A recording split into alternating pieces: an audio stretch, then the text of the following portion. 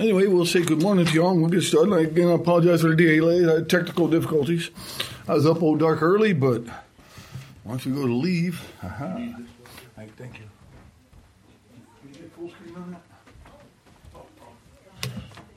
Anyway, we're going to continue our journey through Revelation. Hopefully we can make a few more verses today. Get that up there. Pick up a little review from last time. So I'm going to get undiscombobulated here. And then we'll continue on to about Revelation 4 on and just see some other wonderful things. I mean, I don't know about you all, but I sure did learn a lot myself just from going through this book. Some of the things that are in here are just absolutely amazing and phenomenal. And most everyone, we're going to Revelation. Everyone wants to know the end times. It's not about the end times. It's about now. It's today. It's here. It's what we're having to live for. And we're going to see that thing because he says those things which are now. Anyway, grab your Bible, turn into Revelation chapter 1. I'm going to read through it real fast and then pick up where we basically left off and then some. Still trying to get undiscombobulated here. Wrong one. And then we will continue our journey through the book so that I can get my spot. Okay, Revelation chapter 1. We're going to read it, open in prayer, and continue on. And also along the way, if you have any questions, comments, concerns, by all means, just please send them to me. But let's get started. Revelation chapter 1. The revelation of Jesus Christ, which God gave unto him, to show unto his servant things which must shortly come to pass. And he sent and signified by his angel unto his servant John, who bear record of the word of God and of the testimony of Jesus Christ, and of all things which he saw. Blessed is he which readeth, and they that hear the words of this prophecy, and keep those things which are written, for the time is at hand. John to the 7 churches which are in Asia, grace be unto you, and peace from him which is, and which was, and which is to come, and from the 7 spirits which are before his throne. Verse 5. And from Jesus Christ, who is the faithful witness, and the first begotten of the dead, and the prince of the kings of the earth, unto him that loved us, and washed us from our sins in his own blood, and have made us kings and priests unto God and his Father. To him be glory and dominion forever and ever. Oh, you guys forgot. Oh, amen. Behold, he cometh with clouds, and every eye shall see him. We'll have another chance. And they also which pierced him. And all the kindreds of the earth shall wail because of him. Even so, amen. I am Alpha and Omega, the beginning and the ending, saith the Lord, which is, and which was, and which is to come, the Almighty. I, John, who also am your brother and companion in tribulation, and in the kingdom of patience of Jesus Christ, was in the isle that is called Patmos for the word of God and for the testimony of Jesus Christ. I was in the Spirit on the Lord's day and heard behind me a great voice as of a trumpet, saying, I am Alpha and Omega, the first and the last. And what thou seest write in a book, and send it unto the 7 churches which are in Asia, unto Ephesus, unto Smyrna, and unto Pergamos, and unto Thyatira, and unto Sardis, and unto Philadelphia, and unto Laodicea. Verse 12. And I turned to see the voice that spake with me, and being turned I saw 7 golden candlesticks. And in the midst of the 7 candlesticks, one like unto the Son of Man, clothed with a garment down to the foot, and girt about the paps, waist, loins, with the golden girdle. His head and his hairs were white like wool, as white as snow, and his eyes were as a flame of fire, and his feet like unto fine brass, as if they burned in the furnace, and his voice as the sound of many waters. Verse 16. And he had in his right hand 7 stars, and out of his mouth went a sharp, 2-edged sword, and his countenance was as the sun shineth in his strength. And when I saw him, I fell at his feet as dead.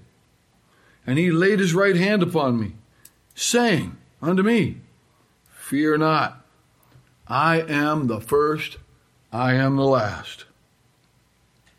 I am he that liveth and was dead, and behold, I am alive forevermore. Amen.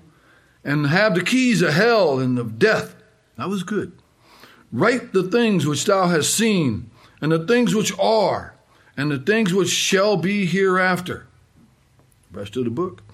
The mystery of the 7 stars, which thou sawest in my right hand. The 7 golden candlesticks. The 7 stars are the angels of the 7 churches. And the 7 candlesticks, which thou sawest, are the 7 churches. Let's pray. Heavenly Father, Lord, we just praise thee and thank thee, Lord, that you are God, and that, Lord, you'll bring all things to pass, and that your word is true, and that you are faithful. Lord, you give us these things to show us your promises are true. All the warnings you've ever given in the past, Lord, you promised to redeem us. You promised to save us, to heal us, to prosper us. Lord, to guide us, and Lord, to love us. And for this, we thank you for this, Lord. For you are great, and we too would sing praises and honor to your name, for you are great. And we thank you now in Jesus' wonderful name. Amen. Well, as we saw last time, we start taking a look through this book. There is so much to see and do and through Revelation. As we're going to guide through it, we're going to look at, again, try to look at 4 different things. We're going to see the places, the person who this message is written to. We're going to see the purpose of the message. Why? Why do we even have it? Why is the Revelation here? And then we're going to see it's all about one thing. This is a book about Jesus. It is always about Jesus. It's going to be from Jesus from the beginning to the very end, to when the Spirit and the bride say, come, and whosoever will, let them come. But as we saw last week, we were trying to go through the intro of it, and there was just lack of time, really hard to cover a book of this volume and vastness of the times and the ages that it covers. But we did see, as soon as I find my notes from last week, there we go. As we were looking, we saw some of the key words. We're going to see words mentioned over and over and over again. Tree of life. We're going to be Satan. We're going to see the beast. We're going to see living creatures. We see the throne. We're going to see earthquakes. There's just so many different words. We're going to see hell. We saw Hades. We saw how the devil's going to be mentioned. And something ironic, because Satan's mentioned all the time. Anybody take a wild guess how many times his name's haven't been mentioned in Revelation? I bet you could probably never guess. Pick a number. 7. That's God's number. 13. 13 is always rebellion. 13 in Bible. And I'm going to try to take a sidetrack, do some numerics, but this isn't what the book's about, because you can get lost in numerics. Numerics are just, it's like trying all the 10 beasts of the toes and who's going to be what and what's coming. And we all want to know the future. But God said sufficient to the day is the evil thereof. We just need to get through today. But as we saw through last week, trying to get through, and we're going to see what prophesied, the unique verse of symbolism. That remember, we're going to see behold, like, as, numerous times in the statement. You have to be very careful when you're reading Revelation, because sometimes you'll run off with a doctrine, but it was like as. It's a symbolic term of trying to comprehend the incomprehensible. How do you explain what you can't describe? Well, that's what we see in Revelation.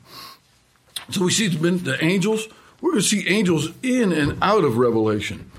Just every verse, because they are they not ministering spirits sent forth, as Hebrews tells us?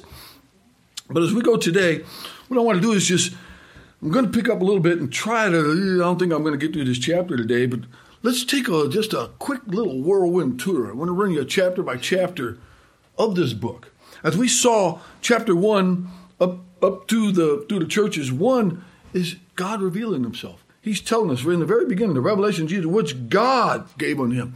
Remember we saw last week when Jesus came, how John said, I came not to do my will, but the Father that sent me. The words I speak unto you, that all the Father. We see God is still giving them. And Jesus still is 100% 100% obedient.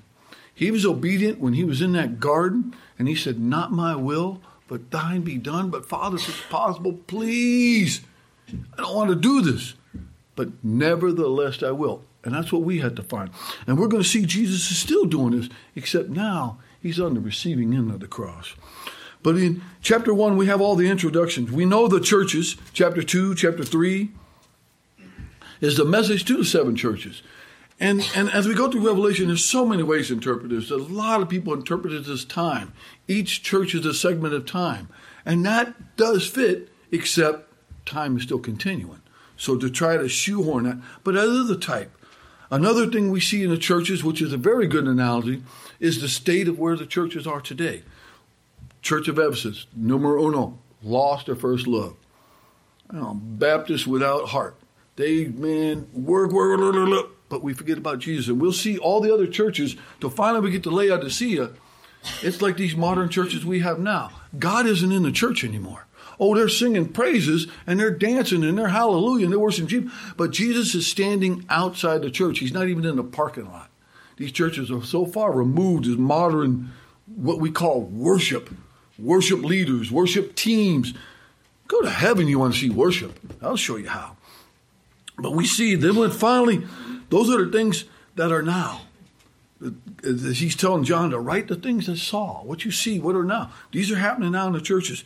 Then by chapter 4, now we go forward. And looking through Revelation, which is, I'm still having, I literally, every time I read Revelation, start trying to figure something out, I remember what Paul said, behold, we look through a glass darkly. It's like looking through a Coke bottle. You think you're seeing what you see, but you're just not quite sure. But see, God just keeps giving you a picture and it's unfolding. And Revelation is literally snapshots. We're going to keep seeing a snapshot backs up, intermission, but they all follow the opening line, and it roughly follows the pattern of Revelation chapter 6. But let me back up on 4. Chapter 4, we see that is where what's implied the rapture. And we'll look at that when the time comes, when he comes up hither. When the verse in verse 1 says, come up hither, that means a violent snatching. And at the same time, it's used when Jesus coming off the cross, when they said, come up, come hither. God took him up. God brought him up to heaven. Same terms are used for the ascending of Jesus going to heaven. Same with the church. So it's implied we're going to be here in heaven. And after this, the church is mentioned no more. So we are now gone in the twinkling of an eye, just like that. So through verse 5, we start seeing now the setup. This is the glory of the Lamb. The Lamb is being offered now. We're seeing at the right hand, we see a lamb with 7 horns taking the book, and then we see the statement, who can open it? Nobody. Absolutely no one. Only Jesus can do it. Only Jesus can save us. Only Jesus can redeem us. Only he can open this book. So verse 5, we see the Lord being set up for this kingdom to receive him. Now, verse 6 is where the fun begins. And I hate to call it fun because it's the wrath. Remember, they start out at the end of verse 6, hide us from the faith of the wrath of the Lamb. But, excuse me. But this is where we start to see Daniel's 70th week come in, when we follow the timeline. Because remember when God said in Romans and Paul that God has not given up on Israel. God didn't cast them away. Israel's just put off the time until the time of the Gentiles be fulfilled, which will come all the way until when the Antichrist stands in that temple. But there's a lot going on. In the meantime, the Bible tells us to occupy till he comes. Jesus said the kingdom of God is as a man who went about, and he gave his servants, prophesied. And then we have the parable of the talents. We have all these parables of what to do right now while we're waiting for this time to come. But in verse 6, we see he starts opening the seals. In the 7th, we have the seals, we have the trumpets, and then we have the bowls. Basically 21 judgments in all, or 3, 6, 9. 9 judgments in all. There's 3 sets of 7s. But we start with seeing the first seal. We see the horses. We call it the 4 horsemen of the apocalypse. You've heard that term. And so that we start seeing that introduction. That's like an overview cast of Revelation. If you almost take that, how it describes it from the beginning to the end, how they come in by peace, the war, then the earth being destroyed, and finally the heavens anew. We pick it up after we have a little bit of kind of an intermission as we go through chapter 6, between the 6th and the 7th seal. In chapter 7, we start getting the sealing of the 12,000. We see that the new evangelical God's clock is now turned back to Israel, and the clock is ticking. And we have the 70th week of Daniel, a.k.a. 7 years of tribulation. So through that, we're going to see in chapter 7, we see the saved are being redeemed. Then we see the blood-washed multitude. The first time we're seeing souls in front of the altar, and we'll see that a couple other times. Then as we keep going on to chapter 8, we start seeing now it's the last of the seventh seal. The way the revelation works is Jesus opens the seals. Boom, boom, boom, boom, boom. When he opens the seven seals, it starts another chain of events. Now we have the seven trumpets. 1, 2, 3, 4, 5. When the seventh one sounds, opens another chain of events. Now becomes the wrath of God. First we're dealing with the wrath of Christ. Now we have the full wrath of God. Everything we read in the Old Testament, all the Armageddon, everything we read from the prophets till now are being fulfilled in those last chapters. As we'll get there, we'll see. So in chapter 7, we start seeing the seal. By chapter 8, we have the seventh seal is being done. Now we start the trumpets. We go through 4 trumpets, and then it stops for a minute. And we have a little bit of break. And the angel announces the woes. By Revelation chapter 9, we're starting into the trumpets are really letting loose. By chapter 9, verse 1, we start seeing have the key to the bottomless pit. And this is where the locusts come up. And now the pain is really going to be evident. Before, most of these judgments were on the earth. The water's being bad, sun being affected. A lot of the environment's being affected. But the wars and the fightings are going on. So men are dying by the billions right now. By the time this tribulation is done, it's estimated through various sources, well over half the population. So whatever it is at the time Revelation starts, we know in about 3 years, literally billions of people are going to die through numerous various means, all because they didn't accept Christ. Every one of them has a choice, and we'll see in Revelation as we go, they all have choices. It starts with the churches. Choose, choose, choose. Choose ye. Come ye. Repent, repent, repent, repent, repent. Over and over again. Finally, as we even go through heaven, it takes an angel later on in Revelation. It's an angel that has to announce because there's no one left to proclaim the gospel. We'll see later the two witnesses. But again, as we go on through chapter 9 now, we have the 7 trumpets going off. We have the first trumpet, second trumpet. Then we have a little break. By chapter 10, it's kind of one of those pullbacks. It's almost like, it's a poor analogy, but it's almost like Revelation is like a 3-winged circus in a way. You're watching all this going on, but at the same time, all this is going on. At the same time, all this is going on. And Paul, that's why you just keep saying, John, I looked, I beheld, and after these things, and after these things, and after these things. He keeps seeing visions and trying to piece it together. Well, that's the hard part, because I'm not a prophet nor the son of a prophet. But as we start digging in here, we'll just learn this all together as we go. So we see we have a little bit of break by chapter 10. We have the book and the witnesses coming online. And then the Bible tells us there's a woe coming, another woe. By the time we get through the end of chapter 10, going into 11, and after the witnesses take heed, then we get into chapter 12, another break and intermission, where God reflects back on Israel. So it gives us a recap on Israel and the woman and the child and the son and woman seeing stars. We'll see that. That is the actual prophecy out of Genesis in Revelation chapter 12. And by chapter 13, now we have the interval, the seas coming on, the dragons comes on the scene.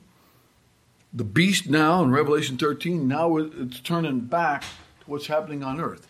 When we see the beast as the Antichrist, he's going to rise. And there's just more than I can get into now, but needless to say, we see in Revelation 13, and I stood at the sand, and I saw a beast rise up.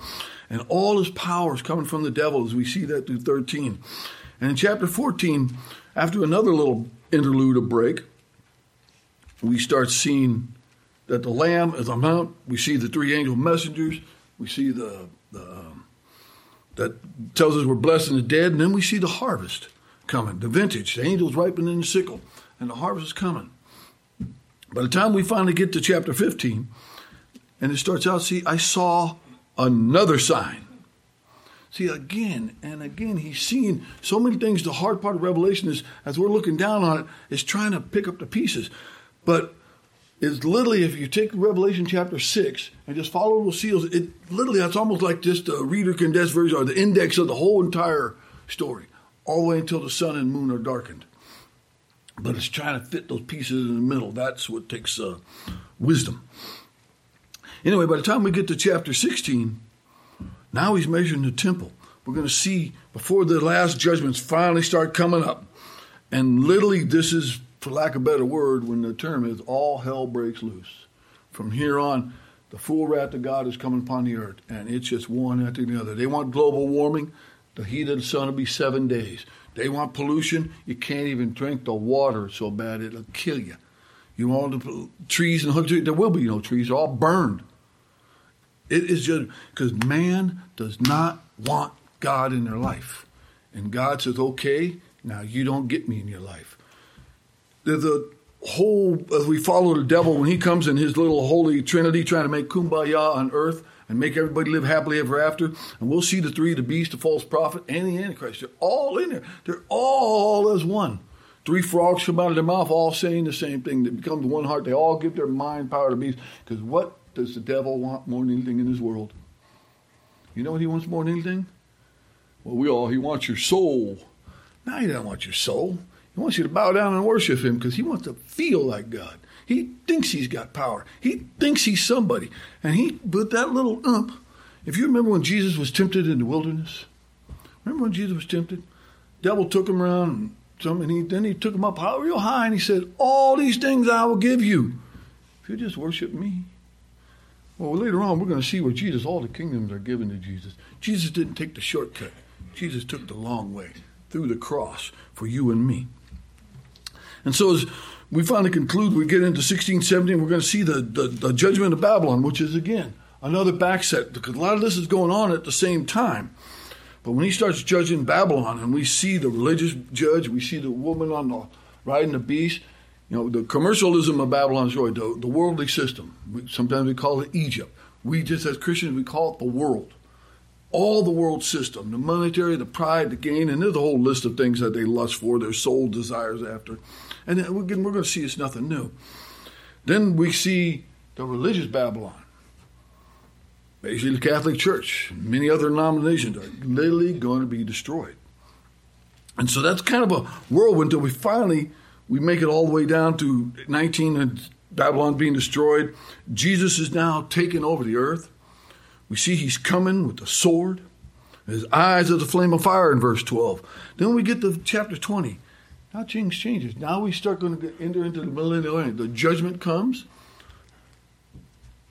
Devil's bound for 1,000 years. The marriage supper of the Lamb's taking place.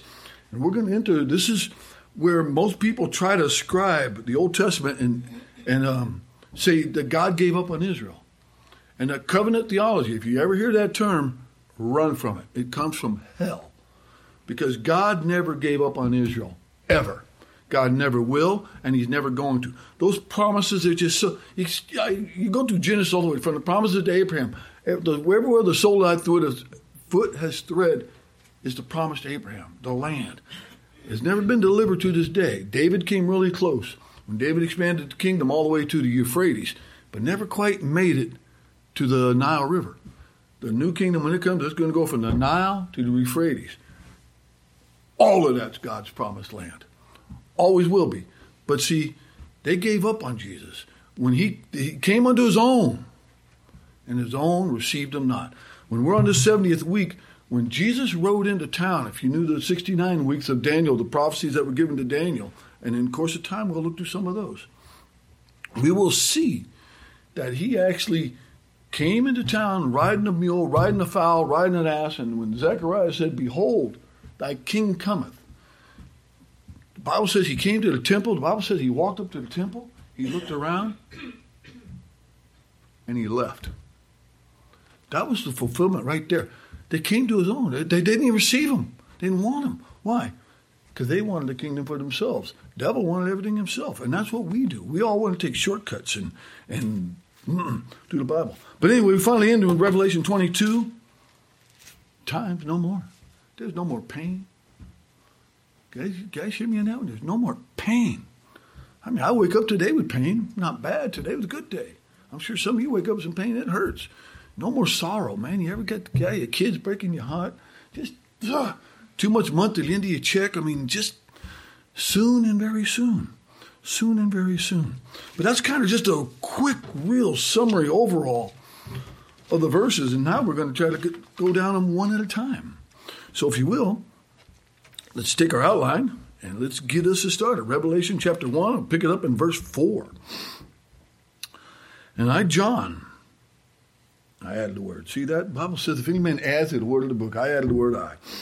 John, to the 7 churches which are in Asia, grace be unto you and peace from him which is, and which was, and which is to come. I still like this verse. You know, as I'm reading up that phrase, again, I'm going to slide off to some numerics if time permits us, just to give you a quick glimpse of how it works. But see, 4 times that verse is mentioned in Scriptures. That he kept saying he was, but then we have synonymous with it, Alpha, Omega, the first and the last. So it's like he's using Old Testament, was sort of a New Testament. But either way, God inhabits eternity. God takes all time. Excuse me a second here. Let me open up one thingy that I lost on my screen. There it is. Trying to get where I'm synced with you guys. So give me one puzzle second. I do apologize. Computers never outthink you. But see, he writes this to the 7 churches. And there we go. We'll start with the 7. We'll see who the 7 are. In the course of a couple of weeks in time, we're gonna slide off through them and start seeing. But he writes to 7 churches. And again, this is one of the first time we start seeing the number 7. And we are going to see the number 7 again and again and again and again and again and again. So many times so that it's almost unreal. But 7 is God's complete number. See, because we know for a fact there's more than 7 churches. See, if you look at this little map, we know all of them, but there's all kinds. There's Colossae there, Ephesus. So a lot of churches, if we go to Acts, they're not listed here. But why would God say 7, not 8, not 10, not 20? Why not just 1? Because it's a symbolic of the fullness, of the completion of God's. And so he starts, this is the first time we start seeing 7, and after this, we're just going to see 7 again. How many stars in his hand? 7. How many churches? 7. How many lampstands? 7. How many bowls? 7. How many seals? 7. That's not an accident.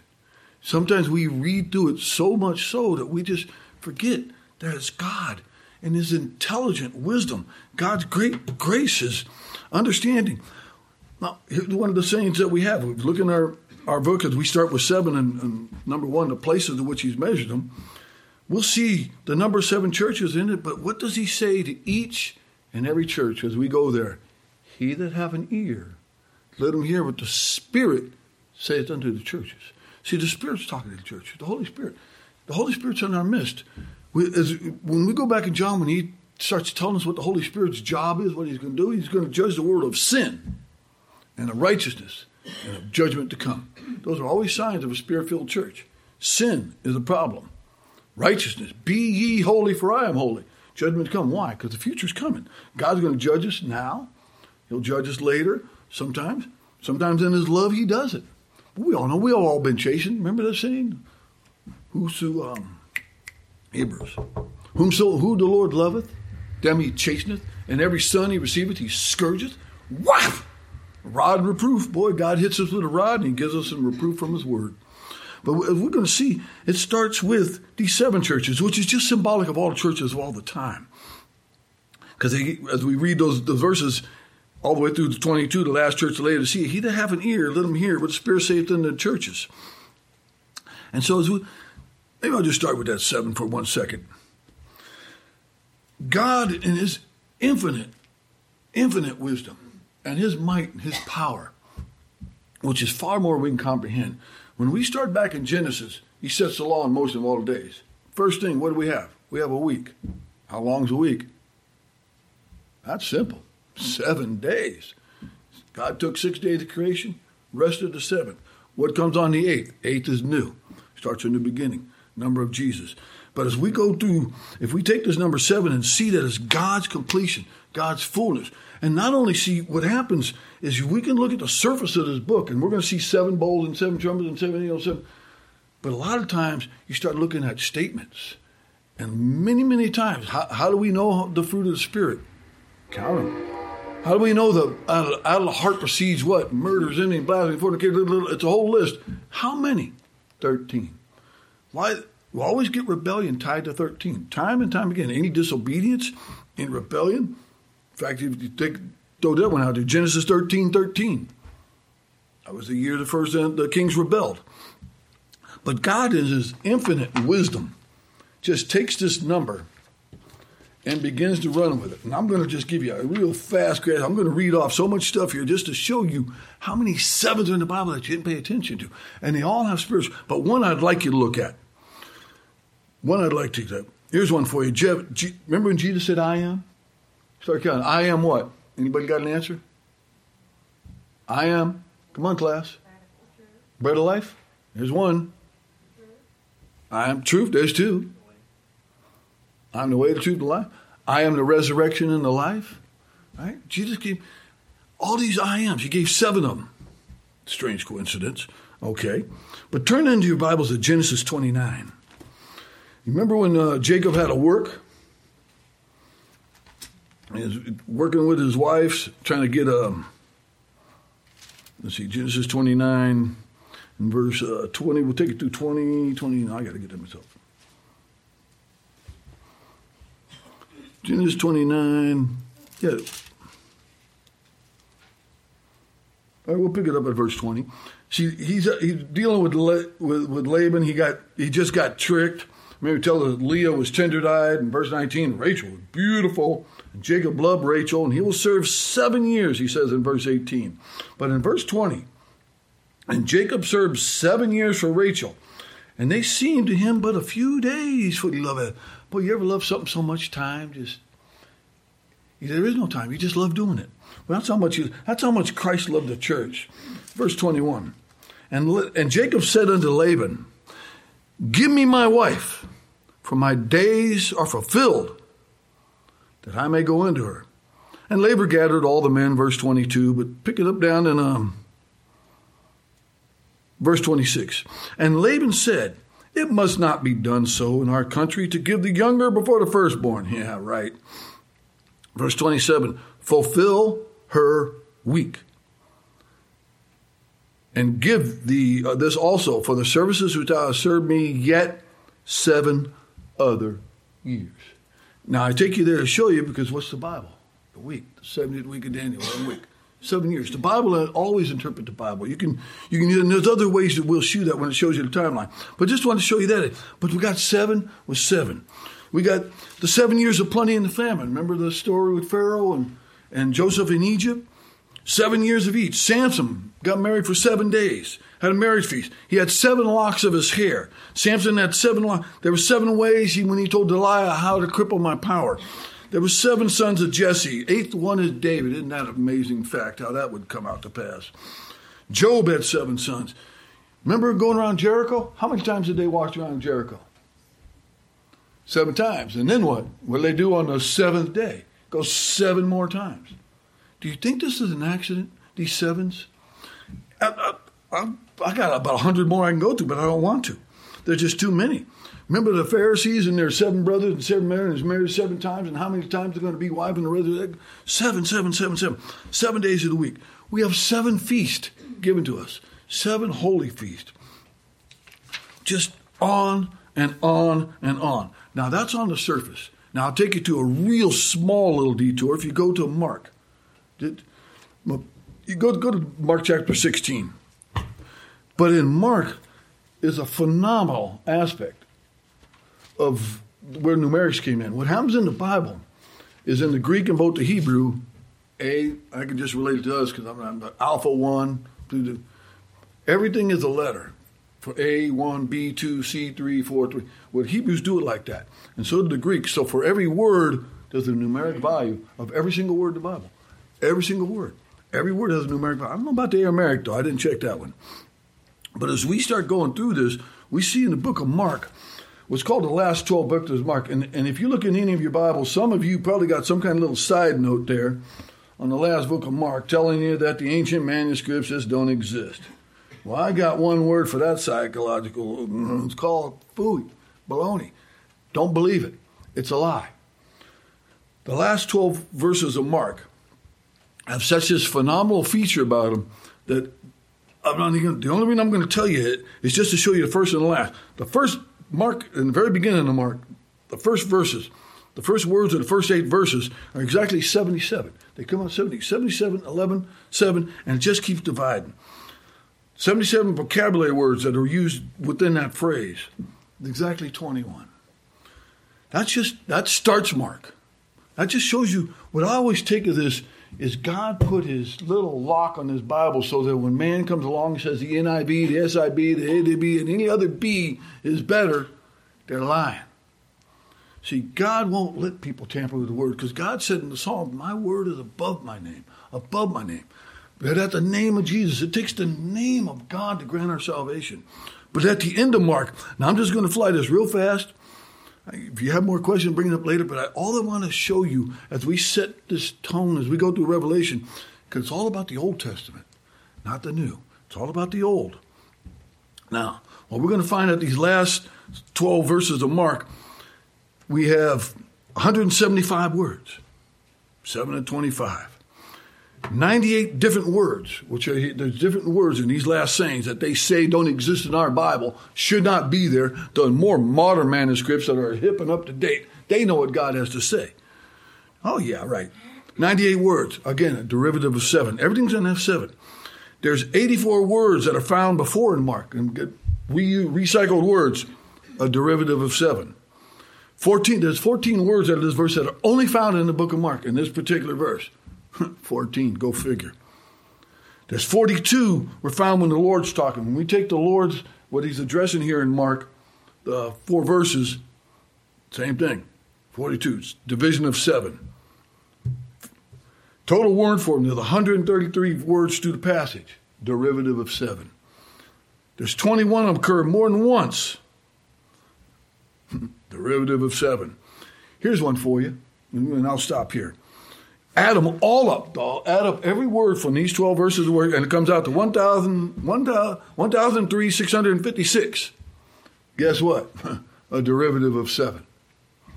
Now, it just goes on, and I could just sit here almost all day long and just take these verses, and 7 goes forward, backwards, sideways, cross, and it spells a cross, and it says Jesus was here.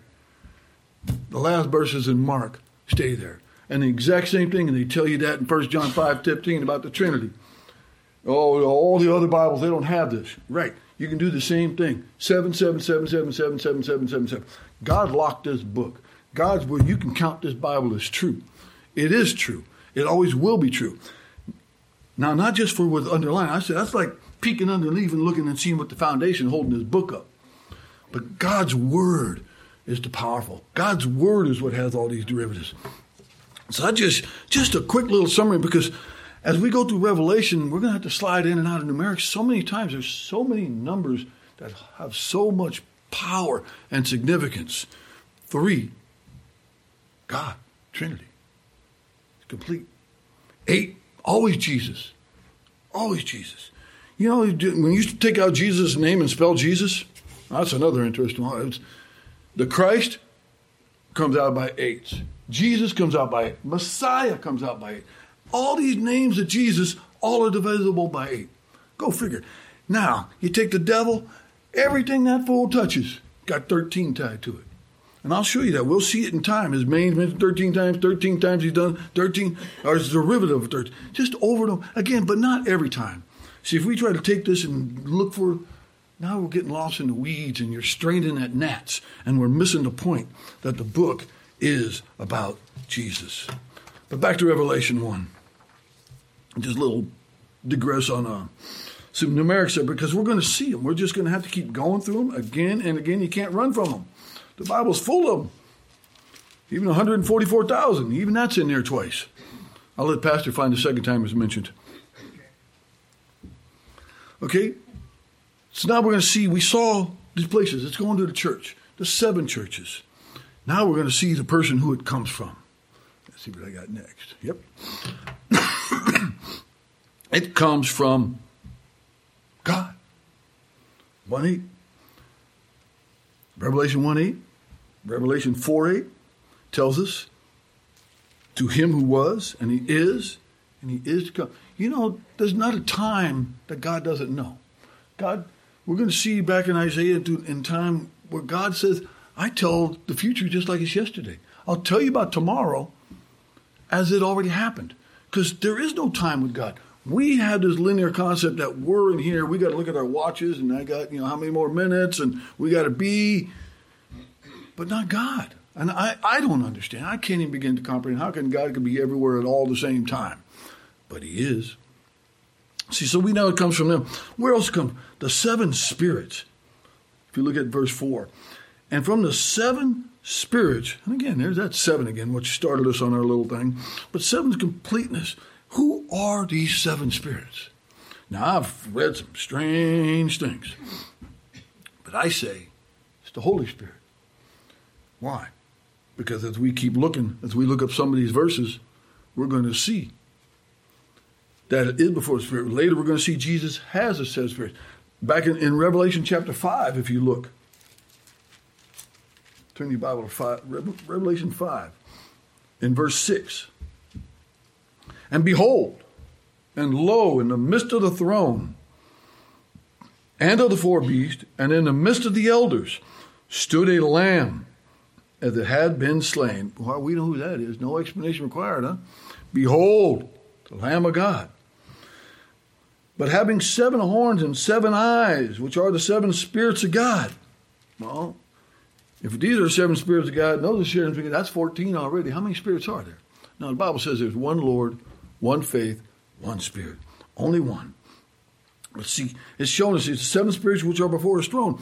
And later we can see these spirits, their eyes go all to and fro. God sees all. He sees everything. He knows everything. He does everything. So we're going to see that 4 times he writes that he tells us about the Spirit, the spirits of God. And so that's who the message comes from. What does the Bible tell us in Timothy? Remember Timothy 3:16? For all Scripture is given by inspiration. And it's profitable for doctrine, for reproof, for instruction in righteousness, that the man of God may be thoroughly furnished unto all good works. The word inspired is the very same thing God did to Adam when Adam sinned. He breathed in him life. That's why this Bible has life. That's why when you read these words, you want to read them. And you read things and you see things you never said before. You ever get that out of a book? I didn't even get that out of a dictionary. Every time I read it, the words, it means exactly the same thing. Every time. But the Bible, every time I read it, the words mean something else. I mean, it's always different. You can never outread your Bible, ever. I mean, people that read it over and over and over and over and over and over and over and over again. You cannot read your Bible. And see, that's what the Bible's telling us to hear. And I heard a voice saying, right at the end of Revelation 14:13 on your list. He says, and I heard a voice from heaven. Again, a voice. What? The words. The voice. What do you do with these voices? Write them down. Right? Blessed are the dead that die in the Lord. Well, that sure doesn't sound like a blessing, does it? But it is, because we cease from our labors. But what I wanted to see there, look at that. Die in the Lord. Look at the rest of the verse, 14:13. Yea, saith the Spirit. Well, I didn't know the Spirit did much talking. Well, he does pop up from time to time. Remember in the book of Acts when he says, Separate Paul and Barnabas? The Spirit said. See, occasionally the Spirit talks. And he says a few things. But most of the time, the Spirit is to point us to Jesus. Tell us about Jesus. That's all the Spirit's about. But the power, the majesty, the awe is all in the Spirit of God. So when he says these 7 spirits which are before his throne, that's where they are. God knows where they are. They're always with him. But see, the message comes from God. Now we see the message, this book comes from the Holy Spirit because it's inspired by God. It is inspired. It absolutely is inspired. In fact, I don't know, let me go to rabbit trail. If I can, top of my head, if I can remember this one. I always like a song, the Psalm 33:6, where he talks about breathing. If I can get there. If not, we're going to see that this book also comes from Jesus. And boy, does it come from him. I mean, every time he speaks, every word that comes out of Jesus' mouth. 33, I don't know if I found it here, 33:6, behind him, according to thy wish, God said, no, I'm sorry. Oh, verse 4. Psalm 33, verse, I'm going to pick it up at 3. My words shall be of the uprightness of my heart, and my lips shall utter knowledge clearly.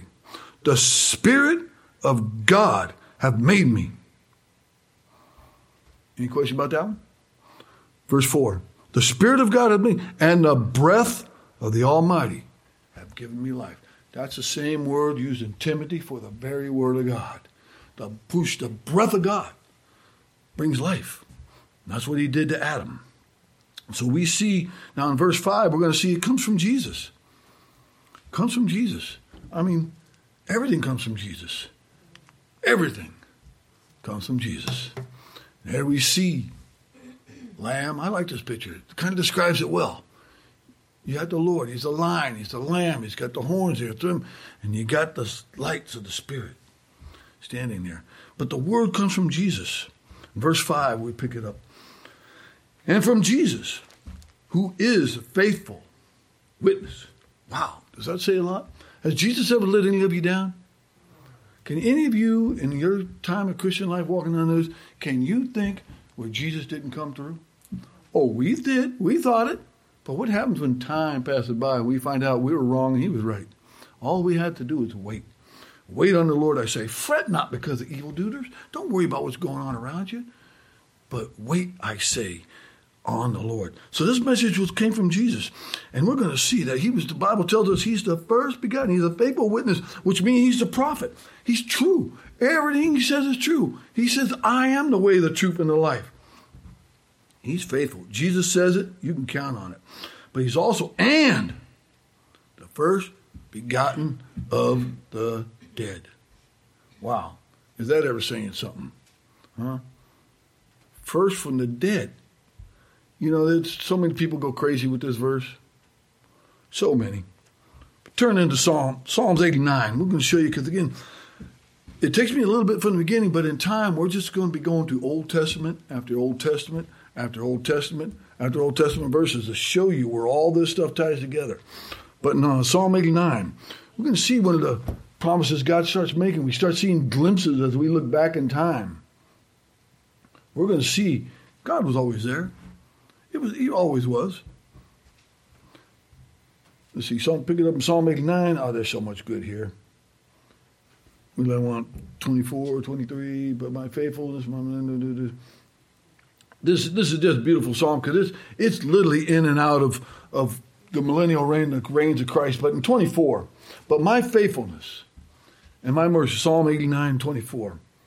But of my faithfulness, and my mercy shall be with him. Who? Take a guess. And my name shall his horn be exalted. I will set his hand also in the sea and his right hand in the rivers. God's given him power.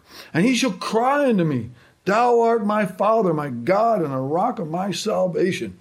And look at verse 27. And I will make him my firstborn, higher than the kings of the earth. My mercy will I keep for him forevermore. This is God talking about what's going to happen with Jesus. This is their relationship in heaven. It's like a conversation. God's telling us what he's going to do. And then we had the book of Revelation. But this is a psalm. This is thousands and thousands of years beforehand. But we see that. And he gives along and comes all the way down, just more of his covenant and his stripes. But see, that's how we know it comes in Jesus. Turn to Romans 8:29. We're going to look at that one too. Because it's the promises. It's nothing new. Now, this isn't Old Testament, and we're going to see more and more, but it describes the firstborn. Because you have to know your doctrine. Because the Mormons will come out here and tell you some gibberish about Jesus, and the Jehovah's Witnesses, they don't even know what they're talking about. They are so confused, but they love taking, we'll look at Colossians. They love taking that verse and twist you up with a pretzel. I lost myself. Where am I going? Romans, chapter 8:29. Verse 29. Well, we know the verse before that, verse 28. Everybody like to quote 28? And we know that all things work together for good. Oh, we like that verse. We know all things work together for good to them that love God. But see, there's a catch. You got to love God. And well, I love God. Yeah, really? Are you doing his commandments? What's the first commandment? Believe on the Lord Jesus Christ, and thou shalt be saved. To them that are called according to his purpose. Now, verse 29. For whom he did foreknow, there's God knowing the future. That was and art and is to come. Did also predestinate. So the future. To be conformed to the image of his Son, that he might be the firstborn among many brothers. And again, this doesn't mean the first physically born. It is the first in place of significance. He started it all. It all follows after him. It all comes after Jesus. But we see the Old Testament told us this. There's numerous places, and even Psalm 2, about kiss the Son lest he be wrath. Corinthians tells us about the resurrection, but look at Colossians 1:18. I just want to show you that one because this is Jehovah's Witnesses' favorite pet verse. And they twist up any young Christian that doesn't know their Bible. Verse 18. Well, verse 17 almost starts out there. We almost keep going. Go back to verse 15. I'll back up. Verse 15. Who is the image of the invisible God, the firstborn of every creature. What's an image? The image is an exact likeness. You take a mirror, hold it up. That mirror reveals absolutely every single thing that image, the real image is. That's Jesus. Exact verbatim carbon copy of God. For by him were all things created. By who? God? Well, we're talking about Jesus here.